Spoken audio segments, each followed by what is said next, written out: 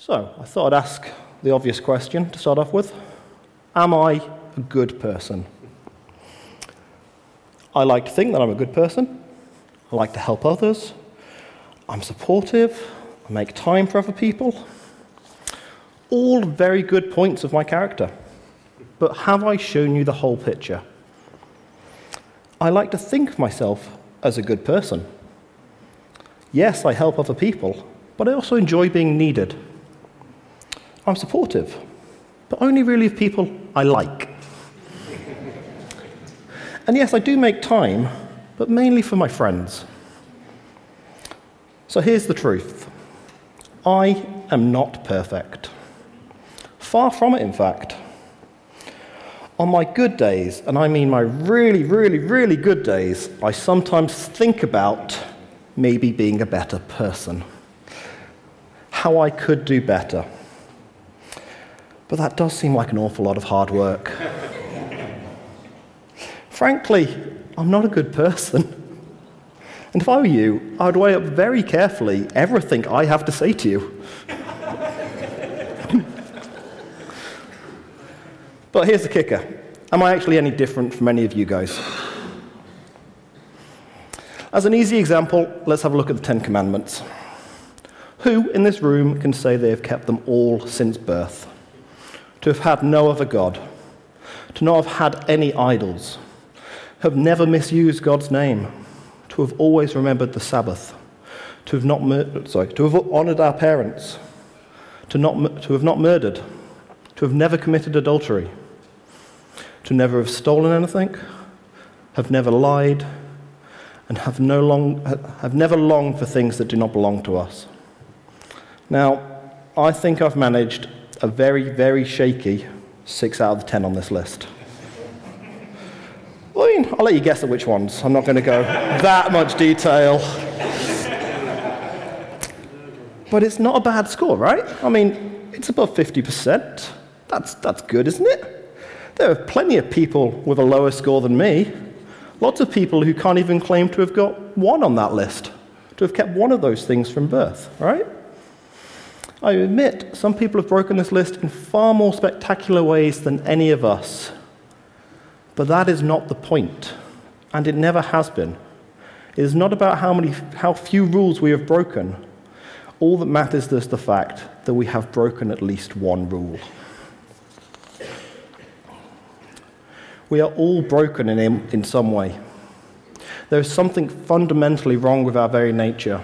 We all want what is not ours, and we think of terms of ours, ourselves, our family, and our clan. We're quick to divide and faster to condemn other people. We are all broken. Now, in the Old Testament, this tells us why. And we're going to have a little bit of a reading from 2 Corinthians? That's not even in the Old Testament. Sorry, John. You said Genesis 2? Genesis 2, I do believe. The Lord God took the man and put him in the Garden of Eden to work it and take care of it. And the Lord God commanded the man, "You are free to eat from any tree in the garden, but you must not eat from the tree of the knowledge of good and evil. For when you eat from it, you will certainly die." Now, this is the beginning, as we would call it. It all started with humans living in a perfect relationship with God, not needing rules of how to behave or how to treat others. There was simply only one rule. Don't eat from that tree. This is really quite simple. I mean, really simple. So we've got a perfect relationship with God. One rule, don't eat from that tree. Really, really, really simple.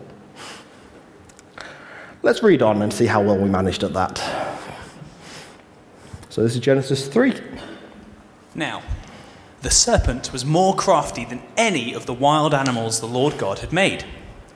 He said to the woman, "Did God really say, 'You must not eat from any tree in the garden'?" The woman said to the serpent, "We may eat fruit from the trees in the garden, but God did say, You must not eat fruit from the tree that is in the middle of the garden, and you must not touch it, or you will die." "You will not certainly die," the serpent said to the woman, "for God knows that when you eat from it, your eyes will be opened, and you will be like God, knowing good from evil." When the woman saw that the fruit of the tree was good for food and pleasing to the eye, and also desirable for gaining wisdom, she took some and ate it. She also gave some to her husband, who was with her, and he ate it. Then the eyes of both of them were opened, and they realized they were naked. So they sewed fig leaves together and made coverings for themselves. Then the man and his wife heard the sound of the Lord God as he was walking in the garden in the cool of the day, and they hid from the Lord God among the trees of the garden. But the Lord God called to the man, "Where are you?" He answered, "I heard you in the garden, and I was afraid because I was naked, and so I hid." And he said, "Who told you you were naked? Have you eaten from the tree I commanded you not to eat from?" Now, we as Christians refer to this as the fall. As soon as Adam and Eve ate from that tree, as soon as they ate that fruit, as soon as they were disobedient to God, their nature changed. Humanity's nature changed. They knew shame and they hid from God.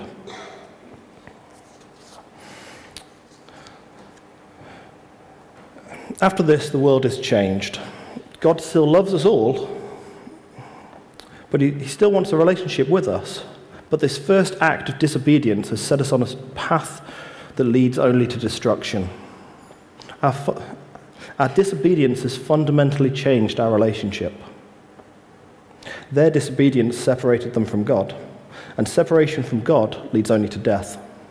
The act of disobeying God, we helpfully refer to as sin. Sin separates us from God. As we are all descendants of Adam and Eve, we have inherited this nature. Our inheritance is a nature that is broken. Now, after Adam and Eve, there was a time before God introduced the law. And we couldn't figure out how to live perfectly and how to honor God. We could not get back to that perfect relationship with God. So then God introduces the law to show people how they should live. And we still couldn't get it right. God then sent messengers to show people how to live with the law. And we still don't get it. The Old Testament is not God trying and failing at lots of different ways to fix the relationship. It is God proving fundamentally that we are not capable of fixing this ourselves and that we need him. Again, I repeat myself. This was not God's plan A, plan B, and plan C, and then finally getting all the way down to plan J and sending Jesus. This was his plan from start to finish. Now, when people sinned under the old law, they had to do two things. Firstly, they had to say sorry to God, and second, they had to make a sacrifice. Now, this is the interesting thing. Just saying sorry does not remove the consequences of our sin. In the same way, if I committed a crime out there in the streets, I can be as sorry as much as I like, but that should not absolve me from the consequences of my actions. Our laws would not be very just if all I had to do was say sorry afterwards. Now, God is just. And God would not be able to be just if we only had to say sorry afterwards. We had to actually pay the price for what we had done in disobeying him. Now, this brings us to Jesus. So God has shown that we cannot live correctly with the law. He's shown that we cannot live perfectly with the law, and we can't even handle living perfect lives with him when he sends messages to talk us through how to do it. So what does he do? He chooses to come himself. He came to earth himself, showing us how we should live. But that's not the only thing he does. He then humbled himself, serving as the perfect sacrifice to atone for all of our sins. All our sacrifices up to this point had been flawed. Now, yes, I know in the Old Testament it says that you are to sacrifice animals without blemish in accordance with the law. But these animals were of this earth, and this earth is inherently flawed after that first act of disobedience to God. When Jesus came, on the other hand, he was perfect in every way. Now, it says in Romans 6:23 that the wages of sin are death, that all those that sin die. But Jesus was different. He did not sin, but he did die. He was dead, but had done nothing to deserve death. Jesus, in effect, has basically inverted the system. We sin, we die. Jesus didn't sin, but still died. That equation doesn't balance.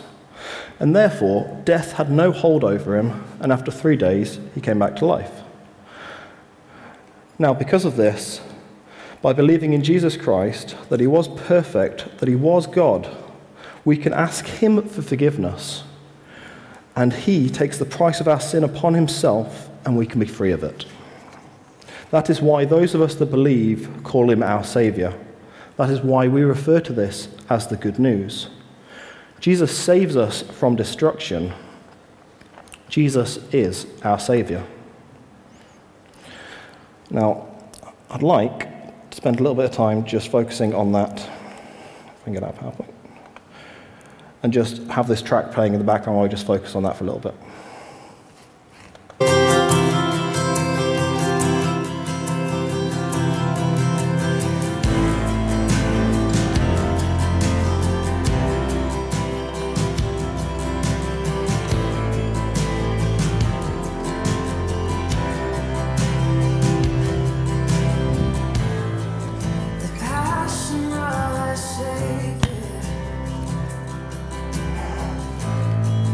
The mercy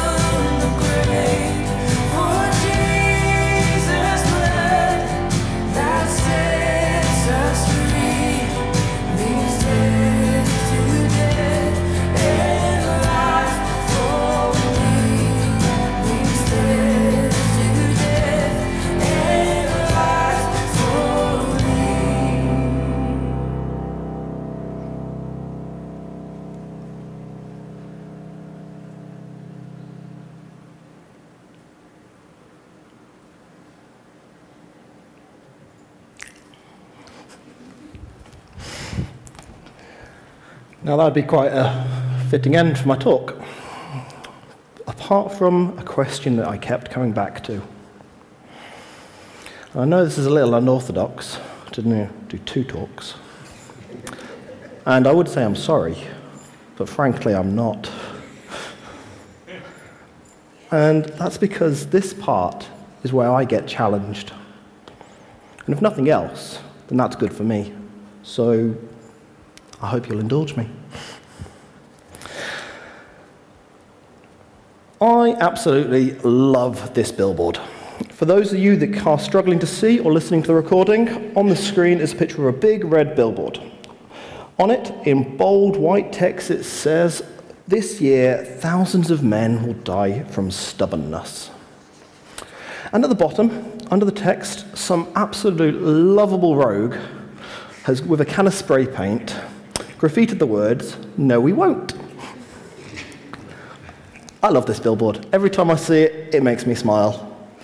And as my wife will tell you, I am incredibly stubborn. Now, the reason that this talk isn't finished is because I kept coming back to a question. And the question that kept popping into my head was, I have already accepted Jesus. Do I still need a saviour? Now, I'm sure that I'm the only one in this room that sits back and relaxes when the speaker starts to talk about Jesus, our saviour, thinking that this isn't for me. I'm already saved. I don't need to pay attention to this one. Pull the phone out, start texting, start playing that game. I'm safe. I'm okay. I'm not entirely sure if that was my sister putting her phone away.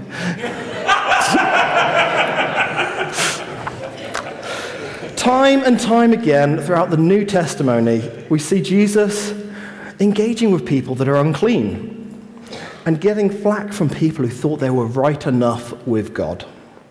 People who thought that, as they were not as bad as other people, that other people were worse than them, that they were good enough for God. Now, I'm going to ask Mandy to come back up and read today's passage again. But before that, while she's making her way to the front, I just want to have a look at some context. So, currently, Paul is preaching the good news, and he's in prison because he's been preaching the good news. And he's continued preaching the good news in prison. He's literally doing in prison the thing that put him in prison. So he's consistent. He talks about how good a Jew he was, that he was circumcised on the 8th day, of the people of Israel, of the tribe of Benjamin, of a Hebrew of Hebrews, in regard to the law, a Pharisee. As for zeal, persecuting the church. As for righteousness based on the law, faultless. Everybody at that time could not fault Paul in any way. He's kept the laws, he's done everything he absolutely should be doing. He was a good Jew until he started going off the rails and talking about Jesus. And that leads us nicely to our passage, which I'll just find again for yourself. Join together in following my example, brothers and sisters, and just as you have us as a model, keep your eyes on those who live as we do. For, as I have often told you before, and now tell you again, even with tears, many live as enemies of the cross of Christ. Their destiny is destruction, their God is their stomach, and their glory is in their shame. Their mind is set on earthly things. But our citizenship is in heaven, and we eagerly await a Saviour from there, the Lord Jesus Christ, who, by the power that enables him to bring everything under his control, will transform our lowly bodies so that they will be like his glorious body.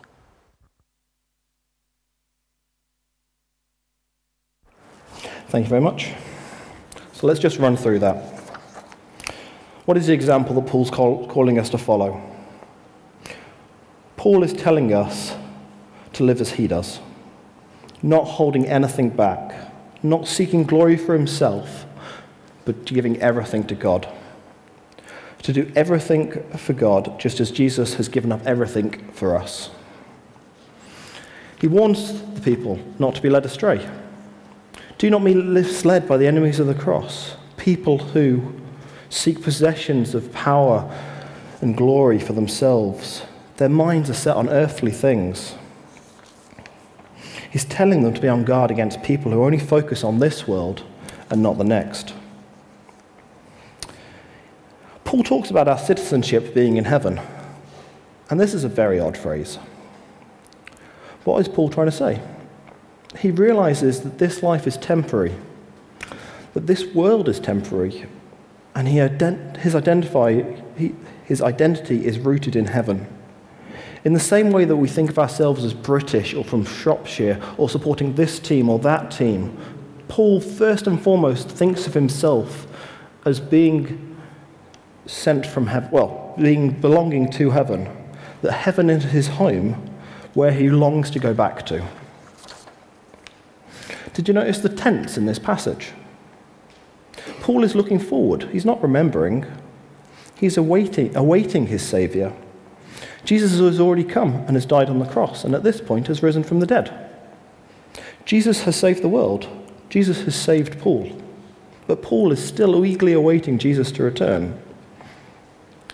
Well, why is this? We'll find out in a little bit. So, he then talks about the power. Jesus has the power to transform us. At the end of time, we will be fully transformed so that we'll be like his glorious body. I skipped a little bit. Oh well. So Jesus has the power of all earth and all on heaven. He is, after all, God on earth. He brings all things under his control. Now, Jesus has the power to transform us. Both now and at the end of time, we'll be fully transformed. This transformational power, is it instantaneous or over time? My answer is, I think it is both. The more time we spend with God, the more we are changed. And this is a gradual process over time. But when we die, there is a sudden transformation of us coming into our fulfillment in front of God. When we first accept Jesus in our lives, this transformation starts. And then by building a relationship with God, it continues to grow on a daily basis. And when we pass from this world into the next, Jesus completes that transformation. Now, to my mind, Jesus saves us in three ways. He did save us on the cross. He does save us when we turn to him daily to transforming our lives. And he will save us at the end of time when we are fully transformed. What does this mean for our own lives? There is no two ways about it. We are responsible for our own lives. I'm sorry, but it's the truth. I wish somebody else was responsible for mine. It would make my life so much easier. But we are responsible. If you think of your own lives as a garden, it is our responsibility to weed that ground, to prepare the soil so that God's word will have space to grow and bear fruit in our lives.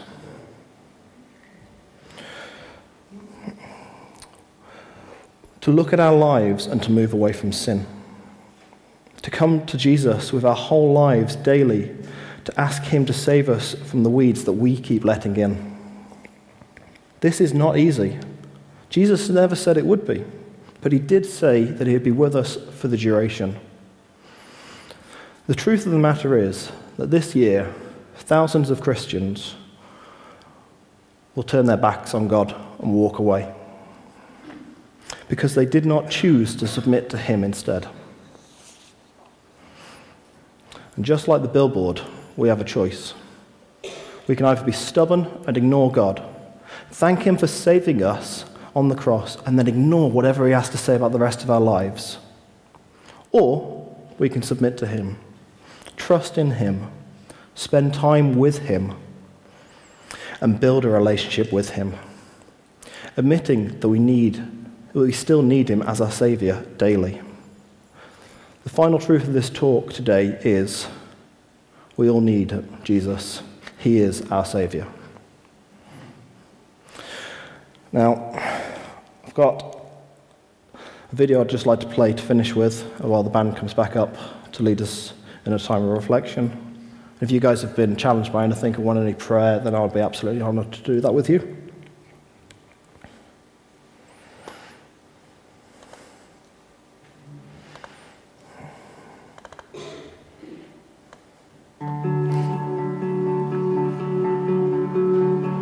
Make it count, leave a mark, build a name for yourself.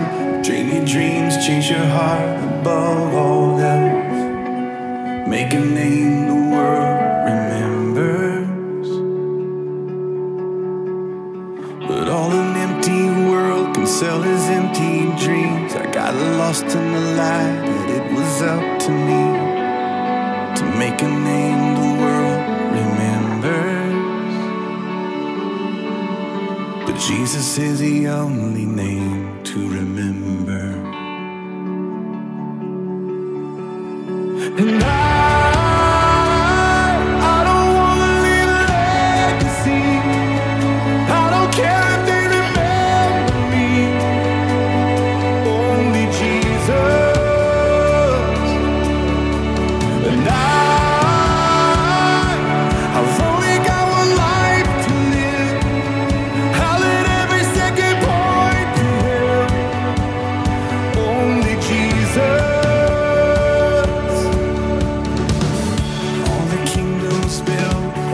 Trophies won will crumble into dust when it's said and done. 'Cause all that really mattered. Did I live the truth to the ones I love? Was my life the proof that there is only one whose name will last forever? And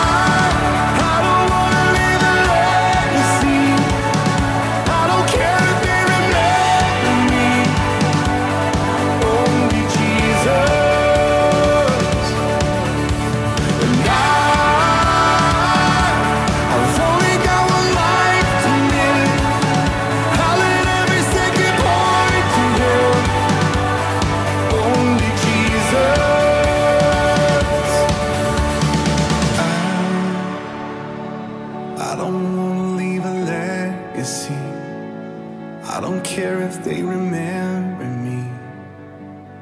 Only Jesus.